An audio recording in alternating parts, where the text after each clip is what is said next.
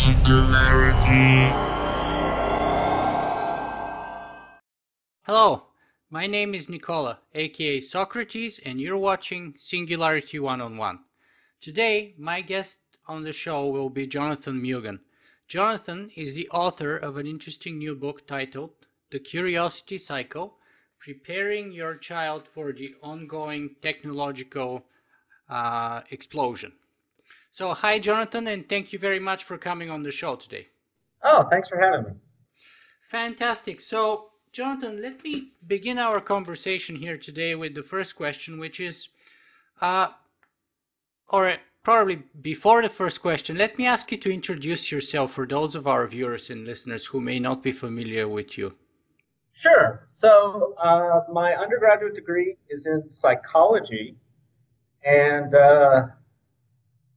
I can tell you a little bit about how I came to be where I am. So I was in psychology. I wanted to understand the way the human brain works. I went to study a Bachelor of Arts, but I became a little disillusioned because it just seemed like we were just talking about different people's ideas about how the brain worked. And so I started to get the impression that nobody really knew. And so I just went ahead and got a regular job doing computer programming after graduation. But then in my mid-20s, I kind of had a little bit of an epiphany. I was thinking about how I had no idea what is in shampoo. I was looking at my shampoo bottle, and I realized, looking at the ingredients, that I knew nothing about what was in it. I didn't understand it at all. And I realized that I had ignored half of human knowledge by studying a Bachelor of Arts instead of a Bachelor of Science. I was more interested in the soft side of things, and I had always thought the hard side of things wasn't quite so enlightening. And so, but then realizing that I had been missing half of humanity's knowledge, I realized I needed to go back to school to do that. So I went back and got my master's in computer science, and then on to get my PhD. And I chose computer science because I was already working with computers. And my original goal of understanding the way the brain works, it seemed like artificial intelligence was a great marriage of that goal to understand the brain and of the current computer work I was doing. So I went and got my PhD in computer science from UT Austin. My thesis was about how can you teach robots to learn about the world in the same way that human children do, through undirected exploration. After that, I did a postdoc at Carnegie Mellon University, and my wife did not want to move out of Austin, so I came back to Austin, and I've been working at a company called 21CT, where we do research and development for the government, artificial intelligence and machine learning type stuff, and here I am. Fantastic. So you have a fascinating sort of personal journey from the soft end of things, as you put it, arts, and then into the harder end of things, or the other half of human knowledge, namely science. And then somehow you made the jump again from computer science into child education, didn't you? Although that wasn't too much of a jump. So I wanted to use computers. I wanted to use what we know about psychology or human development to build smart computers. And so since I had the psychology background, it was kind of a natural way to marry those things. Mm-hmm. Okay, so why don't you tell us a little bit more about your book, The Curiosity Cycle, which I enjoyed very much and recommended highly. So let's start with the first question here. Who is the book intended for? The book is intended for parents of young children. So parents who are interested in making their children more intellectually curious, but aren't quite sure how to go about stimulating that curiosity in their children. Mm-hmm. Then what about those of us who don't have children? Do we have something to learn from your book? I would hope so. So the book is in three parts. The first part is the curiosity cycle itself, which stems from my thesis work on the developmental robotics, which was a robot can first find some feature in the environment, such as like a crown molding in a house. And once it can find that feature, it can start to build a model around that environment or around that feature. So maybe the fact that a tree has flat leaves means it'll lose its leaves in the winter. And then once it has a model, it can use that model to start looking at the environment, start testing that model. And so it could say, oh, yeah, it turns out most flat leaf trees do lose their leaves in the winter, but there's this one tree that doesn't. And what kind of tree is that? Oh, that's a live oak tree. Oh, that's odd. And so from there, your curiosity kind of expands out as your knowledge expands out. And that was the driving idea behind the learning robot. And that's the first part of the book. The second part of the book stems more from once you have some set of knowledge, this knowledge is not in the ether, it's embodied in the human brain, which is an organ with limitations. And so these limitations manifest themselves in many cognitive biases and different ways of seeing the world. So the second part of the book is how you can teach your children, or how, if you're interested, how you can start to overcome some of these cognitive biases and see the world in a more pure way. And then the part 3 of the book is really more now that we have a curiosity, we know we're embodied in the brain, we have to look at the societal impact of the way technology is changing everything around us, the job market, and the way we live our lives. And so it's how you can prepare your child and yourself for this changing world. And so I talk a little bit about how computers think, and about how the fact that computers are now doing a lot of the thinking in our environment changes our environment, and how you can be ready for it. Yeah, and let me say that as a sort of a child that never actually grew up myself, I have to admit that I think that even though I'm not a parent, I did learn a few things from your book about our cognitive biases and about things that I should avoid and or should learn about, or should be more cognizant about in my own behavior and the way I perceive the world, and also some tips about how I should approach learning in a more effective way. Oh, great! That's beautiful. But let me ask you this: so, is building robots really that similar to educating young children? So of course not. However, if we're going to build smart robots, not the brittle things that we have now, they have to have a grounded understanding of their environment. And so the way you get a grounded understanding is by actively going out in the world and playing with things. Because if you're told that things fall, that's different from losing a grip on something and seeing it fall to the floor and break. There's way too many things in the world to simply tell them all to a robot. So a robot has to go out and learn. Now that learning algorithm may not be exactly the same as the human algorithm. You can take inspiration, but the active exploration and the embodiment are things they have in common. Mm-hmm. Mm-hmm. So let's focus a little bit more and get a little deeper into your book. And let's begin with your title here. So why use the word curiosity in your title? Why not, for example, something like intelligence? Yeah, so I wanted to avoid, we have this in our country and maybe in the world, this idea that we want our kids to be smarter and more successful. And because everybody's chasing, points on the SAT or the test for intelligence, and the higher your score, the better off you are, and you don't kind of approach it from that way. That's right. And what I'm looking for is there's two things. One is curiosity brings a fulfillment in life that you can't find by chasing test scores. And so I wanted to reach a little higher to the goal. And second, I want to instill an intelligence in my children, and I want to teach other people to instill intelligence in their children that is broader than test scores. We've all known a lot of people who are able to compute things and come up with an answer just like that, but often these answers are beside the point. And what I'm trying to get at is a more subtle intelligence, something that goes beneath the surface of always answering the question given. Mm-hmm. And then the other key word in the title, of course, is cycle. Why is it a cycle?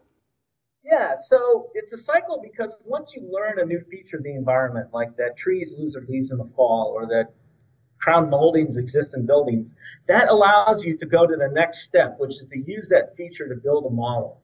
And so leaves falling, okay, leaves fall from trees that are flat-leaved, okay, or buildings that have crown moldings are likely to be old or fancy. And so you have a model, and then that's the next step. And then after you have that model, you can start to test it. And so testing that the model that trees lose their leaves in the fall shows you exceptions. So sometimes the model's wrong, and that's the beauty, because what you're striving for are these models that aren't quite complete. And all models aren't complete, but if a model's not quite complete, that's what really triggers the curiosity, because it makes you understand, well, why is it that this model is that way? Why is it that some buildings have crown moldings, but they're not that nice? These exceptions are really trigger you to go deeper. And so once you've been triggered to go deeper, you often learn new features of the environment that you can learn to use to build even more models, and then it cycles around in the cycle that way. Mm-hmm. Yeah, and to me, it also speaks to the point that perhaps we would never reach that perfect model, which accounts for everything, but it's a sort of an ongoing process where we kind of come up with a better model, and then we discover a new weakness, and then a little better, and then a new weakness, and then a little better, and it kind of keeps going. Exactly. Mm-hmm. Interesting. So let me ask you, what's the impact that you're trying to accomplish with publishing a book like that? Well, I'm trying to reach a set of parents out there in the world who want to help their child but don't quite know how. So I've noticed that a lot of people in PhD programs and people who've gotten really far in life have parents who've gotten really far in life and have been really successful. And I think it's because those parents are able to teach beyond what is taught in the classroom. They're able to get to some subtle thing about teaching children how to think. And so my hope is that if there's a set of motivated parents out there who aren't quite sure where to begin, they don't have a PhD, or they don't have a huge background in education, they're not teachers themselves, they're not quite sure where to begin, then this book would be a great place for them. One way to look at it is I'm writing it for who my parents were 30 years ago. Because my parents they were smart people and they were educated, but they didn't quite know how to really spark my curiosity. And so it's written for people out there who are like that. Mm-hmm. And the reverse part of that coin then would be, what was the impact of writing that book on your own life, on the way that you approach teaching your own children, perhaps, or the way you perceive that relationship, or anything? Yeah, I don't know if it's had a big impact. I was thinking about the book all during my PhD thesis, and then during that time, my children were born. And so I'm always, testing out new ideas on them and using interaction with them as inspiration, because I didn't want the book to come across as clinical. I wanted the book to come across as, hey, I know the literature in developmental psychology, and I've been trying these things at home. And here's what works for me, and based on the literature and my experience, is likely to work for you. I don't know if it's had a big impact. It is funny, though, when my wife reads parts of it, she says, yeah, this is just the stuff you're always talking about. And tell us a little more about your kids. How old are they? Yeah, so my oldest is 10. He's a boy, and then I have a 7-year-old boy and a 4-year-old daughter. Fantastic. So it's a big family.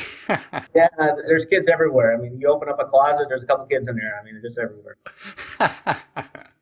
Maybe that's why me and my wife are kind of staying away. But what was perhaps the most surprising thing? Was there something like really surprising that you learned in that process of writing that book and being a parent, or becoming a parent at the same time? Oh. Something that you totally didn't expect. Oh, I don't know. Yeah, so before I was a parent, I didn't know what to expect, and I came to realize that you can't know.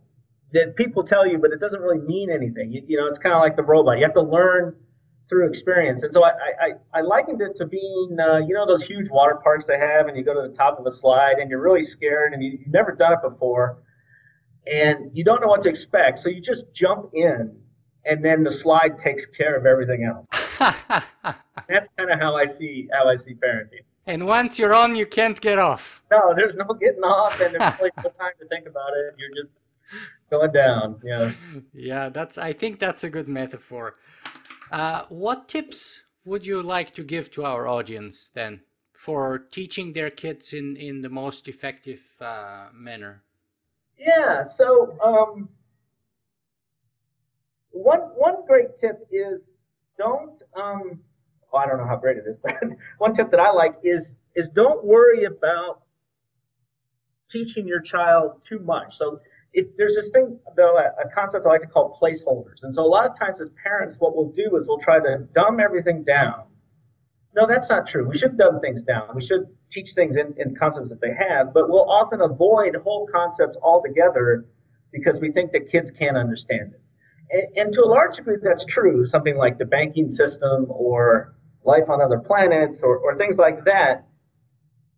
The kids can't necessarily understand the Drake equation, but they can understand the some level. They can start to have placeholders or Maxwell's equations for how light moves. They can't understand that, but they can understand that maybe light can be two things at once, a particle and a wave, and they don't quite understand why, but it plants a seed.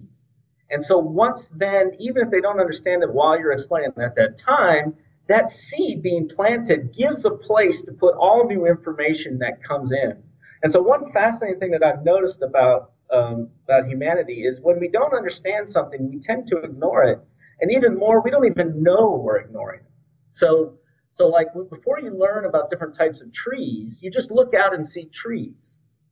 And you just see trees, and you don't really realize that you don't know what kinds of trees they are. But then maybe you learn about trees and come back to the same place 20 years later, and you're like, those aren't just trees. That's a live oak. That's a cedar elm.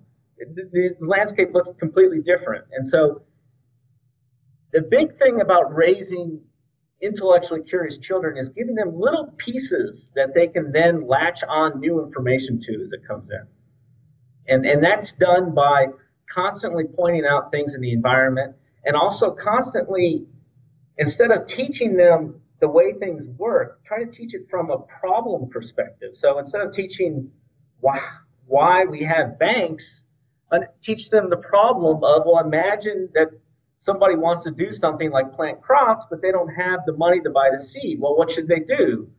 They could borrow from a friend, but maybe they can't find a friend who has that certain amount of money. And then imagine there's someone else across town. They don't know each other, and this person has extra money, doesn't want to put it in the mattress, wants it to grow in some sense. So how could they meet each other? And then you say, oh, okay. So the idea of a bank is the ability to bring these two people together. And then now you understand this idea of banking not from someone just told you it's a place you deposit money. You understand the problem it's solving, and that gives you a deeper understanding. Mm-hmm. And what then are some of the most common mistakes that people should avoid?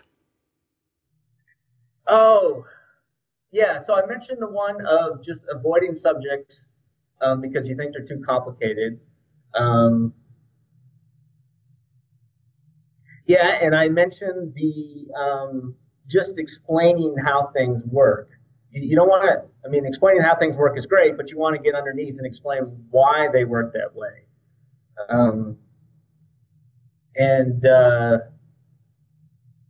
And I imagine most of your viewers know the more common ones. It's amazing how the literature just keeps coming out. The more you talk to kids, the smarter they get. They really need that interaction.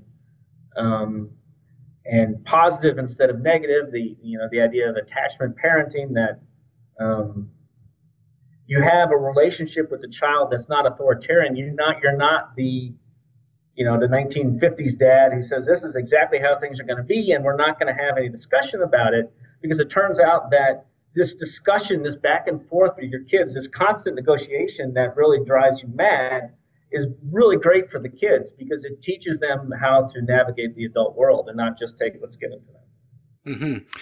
In fact, you actually go to some length to stress the fact that, the key here, as you say on page 10, Roman 10 or X, the ability to learn will be more important than intelligence itself, right? Yeah, You keep stressing that element, that it's the learning process, not per se what we traditionally refer to as intelligence. That is to say, to the ability to regurgitate facts or numbers or names or things like that.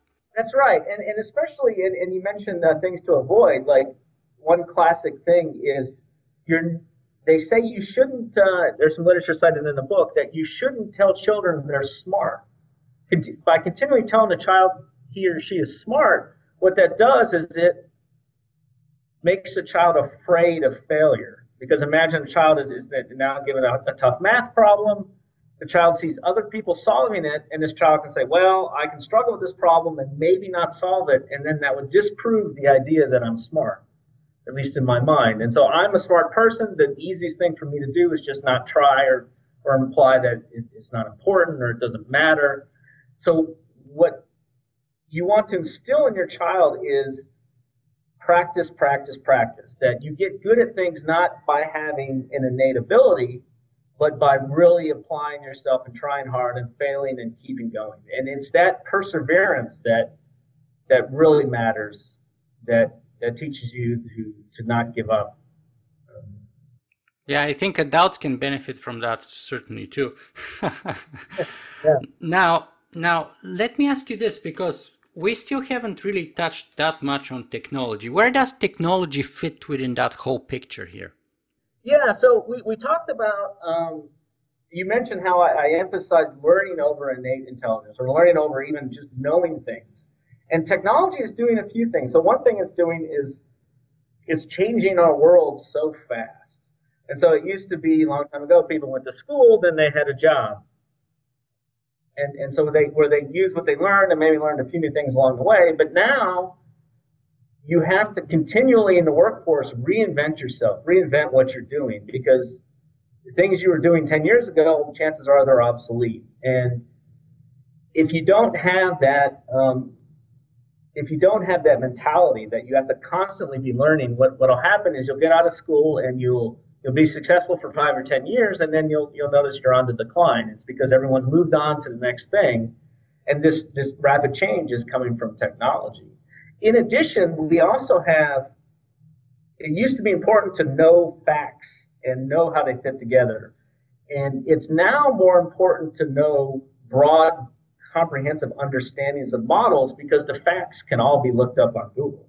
But it doesn't mean that you don't need education. You still need to know what questions to ask. And if you don't know anything about an area, you don't know what questions to ask. But the emphasis is on understanding the deep underlying principles so you can ask the right questions and continue to evolve. Yeah, not long ago I wrote an article saying something like, the future belongs to those who ask the right questions or something like that. Oh, I have to look for it, but it's been a while. But how would, let's say, for example, robotics and artificial intelligence change the importance of learning and sort of the world in which your children would grow up, and we would hopefully be still trying there to survive and prosper? How would that change everything? And what's the lesson that both our kids and us can take along with us in a world where machines will be smarter than us, probably? yeah, okay. There's a lot there. You might have to prod me. But yeah, so one thing is that the relatively rote jobs where you take your paper, you check your things, and you move it on, that kind of paper shuffling, those jobs can all be done by computer.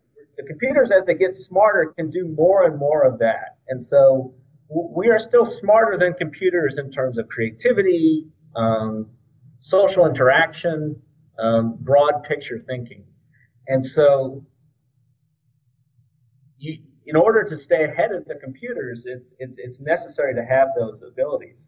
And one fascinating thing that's happening is and actually my biggest fear about technology is that it's changing the labor market. So it's now, as an owner of a company, it's much easier to use technology instead of human workers. And so what that does is it puts downward pressure on wages.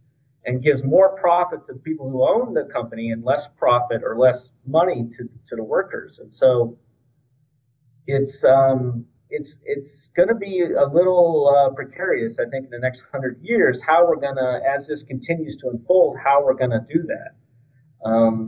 Because we're probably going to need some sort of stipend or something for all the people whose skills aren't strong enough or aren't relevant enough given technology. Yeah, I have to admit that's one of my big concerns here too, because I'm worried that if we reach some kind of a very substantial degree of technological unemployment, say over 60%, or I don't even know what's the proportion here, but there's a certain point after which society becomes socially explosive, and after which revolutions occur. And those revolutions or those violent events, social upheaval, etc., they can kind of destroy all the progress that we have managed to build. So it would be a very dangerous, very tricky period to navigate. And I, to tell you the truth, I myself don't know exactly how we would navigate it, or what to tell children who are growing up now. What's the best way to approach it? Yeah, and we can't. I mean, I mentioned the stipend idea, but it's going to have to be more than that because humans, we have a drive to not only survive and be able to eat, but to feel like we matter, to play. Yeah. I think of it in terms of we all have a game that we want to play, and so a lot of us now we climb the corporate ladder, or even academics, you're sending out papers, or sports on the weekend. We all want to strive to compete and be relevant. And so whatever we do as a society, it's going to have to make sure that people are more than just fed. They're going to have to feel like they're an important part and they can still fulfill their. Yeah, and the point that you bring up about some kind of a government stipend or program is from top down, but what about from the bottom up? What about from what do we personally do about this? How do you tell your children to prepare for that world? Because the chances are it would be much tougher for them to find a good job and earn a living than it was for us, for our generation. Just like I think it was tougher for us than it was for our parents' generation. Yeah, and so I think a lot of that is going to come to being able to create fascinating, intriguing, and useful artifacts. So you create this podcast kind of out of your mind. You created this podcast because it's interesting to you. And we're all going to need, as the society transforms, to find that thing that we love. And so I created the book. It may be that you are really interested in graphic arts. You could create arts. You could create a business. We're all going to need to focus less on working for a living 40 hours a week and then having leisure time to making our passion our central way of contributing to society.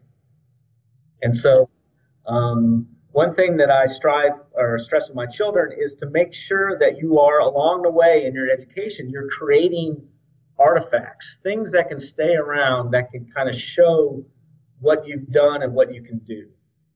Mm-hmm.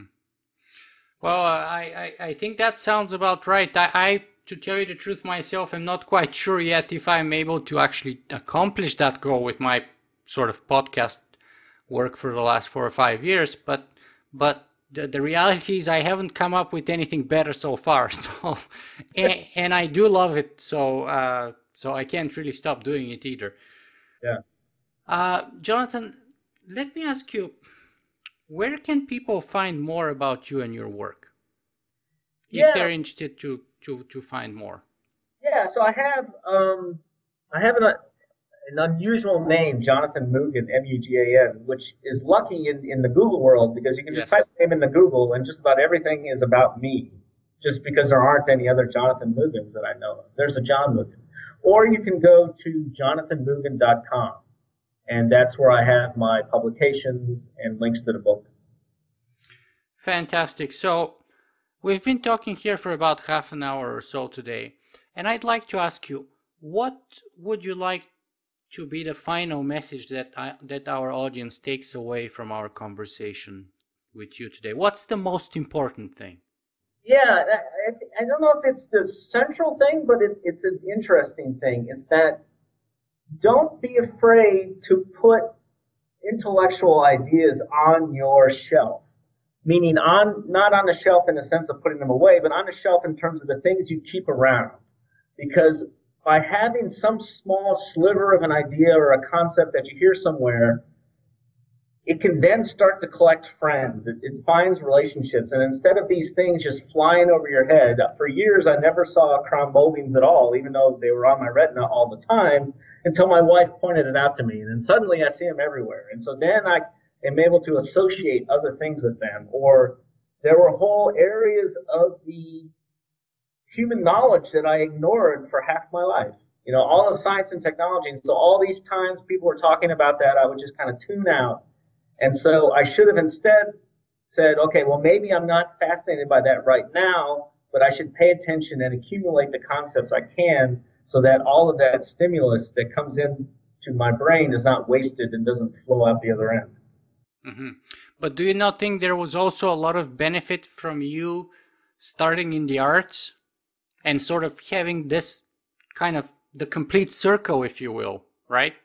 Yeah. We often, because I have lots of friends who are engineers, for example, who are never, ever interested in philosophy or the arts or anything outside of engineering per se. Yeah, and so in that sense, it's a little lucky because if I'm in the sciences now, I came from an unusual place. And so that gives me, it's almost like a left-handed soccer player or left-footed soccer player. It's a little unusual, and so it can give you a little edge now and then. But yeah, we want to find our niche. We want to stay there because we're comfortable. But if you pay attention, little things will start to be helpful when you don't always think they will.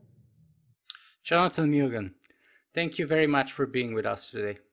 Oh, thanks for having me. I've really enjoyed talking with you.